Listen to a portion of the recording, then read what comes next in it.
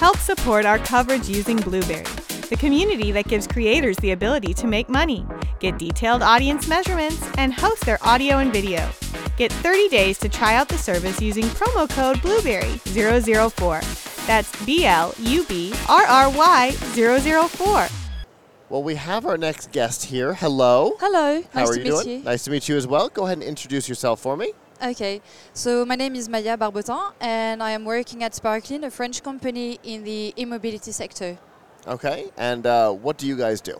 We are providing an end-to-end platform to make daily life charging easier and smarter, which goes with a product, which is a socket that is connected to a management platform for the owners and then an application for the users. Okay. Explain. Yeah. So there was a lot there. Let's take an example pretty that quick. let's take an example that is easy. Most of the people live in condominium. Okay. And some of them are getting electrical vehicles. Okay. And they need to charge it. Sure. And maybe there's a charging station 5 minutes away, but do you really want to go there, wait for 20 minutes, when you could just go back home, plug your car on your outlet, and then just leave it there for the night, and Right. you come back the day after it's charged? Right. That would be perfect. Sure. But then there is an issue. Is it John or Mario that used the outlet? Okay. Who has been True. consuming the electricity and how much? This is it's what not we like, do, and it's this not is like what we it's in your solve. private garage. Yeah. It's in a semi-public space. Exactly. So how do you deal with that? I understand. That makes sense. Well, we offer condominiums, companies to install the outlets, and then they get a whole management page for them to add users and then follow the usage of the plugs, and maybe set up a billing system with which they decide the price they bill the people, etc. Okay. So using this system, say Adam and I both live in the same complex. Yeah. We both have the same electric car. Today we use these. Tomorrow I don't use it, and Friday only Adam uses it. How does it know? How do we authenticate for lack of a better word? It is done thanks to your mobile phone. We have an application which is available on both Android and iOS. With the phone, we know who used the plug, and we can tell like if it's you or Adam using it. So if someday Adam is coming to your plug and not his, to just try to maybe steal a bit of electricity from you, we're going to know it was him and not you, and he's the one that's going to get the bill in the end. Okay. See, Adam can be sneaky, so sometimes this can happen. Okay, so from the phone, do we go into the app and say, I'm going to use this one, and that's what turns it on? Exactly. Okay. So the socket beforehand is checking if the owner of the socket allowed you to use it. Okay. So that we also prevent from like electricity thief. Then the charging session starts, and we identify the user, and then we just measure the electricity consumption. Okay, so this charger is mine. Yeah. And this one is Adam's. Yeah. I can say if he's coming to visit, he's allowed to use it. Exactly. But if I haven't said that, there's no authenticating. It will not turn on. Exactly. Got it. Perfect. Okay. So it's not that I can go just grab whichever one and it'll track me. They are determined for a user base. Exactly. Okay. And then that user can then give access to others. Yeah. But it's at their discretion. Exactly. Okay. So it gives you the power as maybe just an individual to start your own little charging station and offer services. So some companies do that. They would implement outlets on their parking spots to offer charging services to their employees. Sure. So that they can come and slowly charge during their day of work. Okay, that's an interesting idea. So in that case, would the company be the owner, and that the employees would then be the authorized users of those plugs? Exactly. Okay.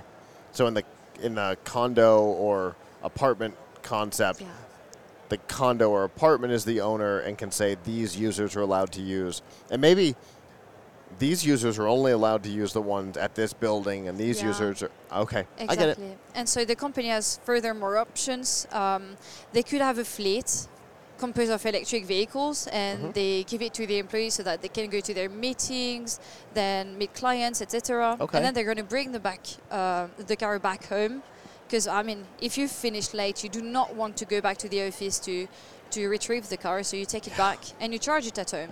And we might like our jobs, but do we like it to the point we are giving them our electricity? Right. Not so much. So with I the mean, we application, all kind of working at home at this point, so a little bit, but not that much. I mean, as a sales, I do drive quite a lot, so... There's a difference between giving the electricity of a laptop during the day and a car at night. Those are not the same thing. Those are not the same thing, and thanks to us, you do not have to do that anymore, because you can go on your app and then download the reports to get easily reimbursed by your company. Okay, so would I then, as an individual, need to own that at my house? Okay. It could be you owning it, or the company even saying, we're providing a part of it, we're like maybe making a little financial envelope to help you, etc., etc. Gotcha. So I know that some electric vehicle charging installs are semi-permanent. They take up space. They can damage walls. You know, it's going to live here now. This is. What's the installation on this look like? The installation is really easy. I forgot my product, but I could send you a picture. You can always come. It's that size. It's an outlet, basically, with one more bit, because it's the connected part of it. And you just mount it on a wall, like a regular outlet. You link it to your electrical network in the house or anyway. And that's pretty much it. Okay. And if you want to remove it, you just have to remove a few screws. You remove it, and then you can replace it with something else.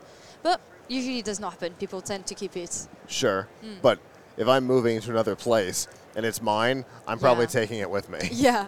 But I mean, we all remember some of the early charging infrastructures that were massive, and they left holes in walls and concrete and things like that. And you just have to add concrete on top of it on the floor. That's so inconvenient. So you just mount it on the wall. It's just a few screws to put or to remove. It's really easy. Very nice. What's the price point on this? The price of this would be $100. We want this to be affordable for everyone to access a way to drive that is more sustainable and more adapted to the daily life reality. You can't just fast charge everywhere. Like the electrical network won't make it's going to be too complicated for the electrical network, too demanding. And once again, like as an individual, why would you do fast charging at home? Like this is just a massive infrastructure to deploy just for the electrical part of it. Yeah, for sure. Having that on-site kind of charging totally makes sense. And it's available now? It is available in France, and we will very soon be available in the United States. Fantastic. For people who want to follow this and know when you launch in the United States, how can they get that kind of information? You can get this kind of information on our website, which is sparklin.io, and on LinkedIn as well. Very cool. Thank you. Thank you so much for coming and talking to me today. Well, thank you for you two having me here and for this very first experience as well. Oh. Which was very interesting. Well, hopefully it was a pleasant one for you. Yeah, excellent. A very pleasant one indeed. Good. Thank you. Have a good rest of the show. Yeah, you too.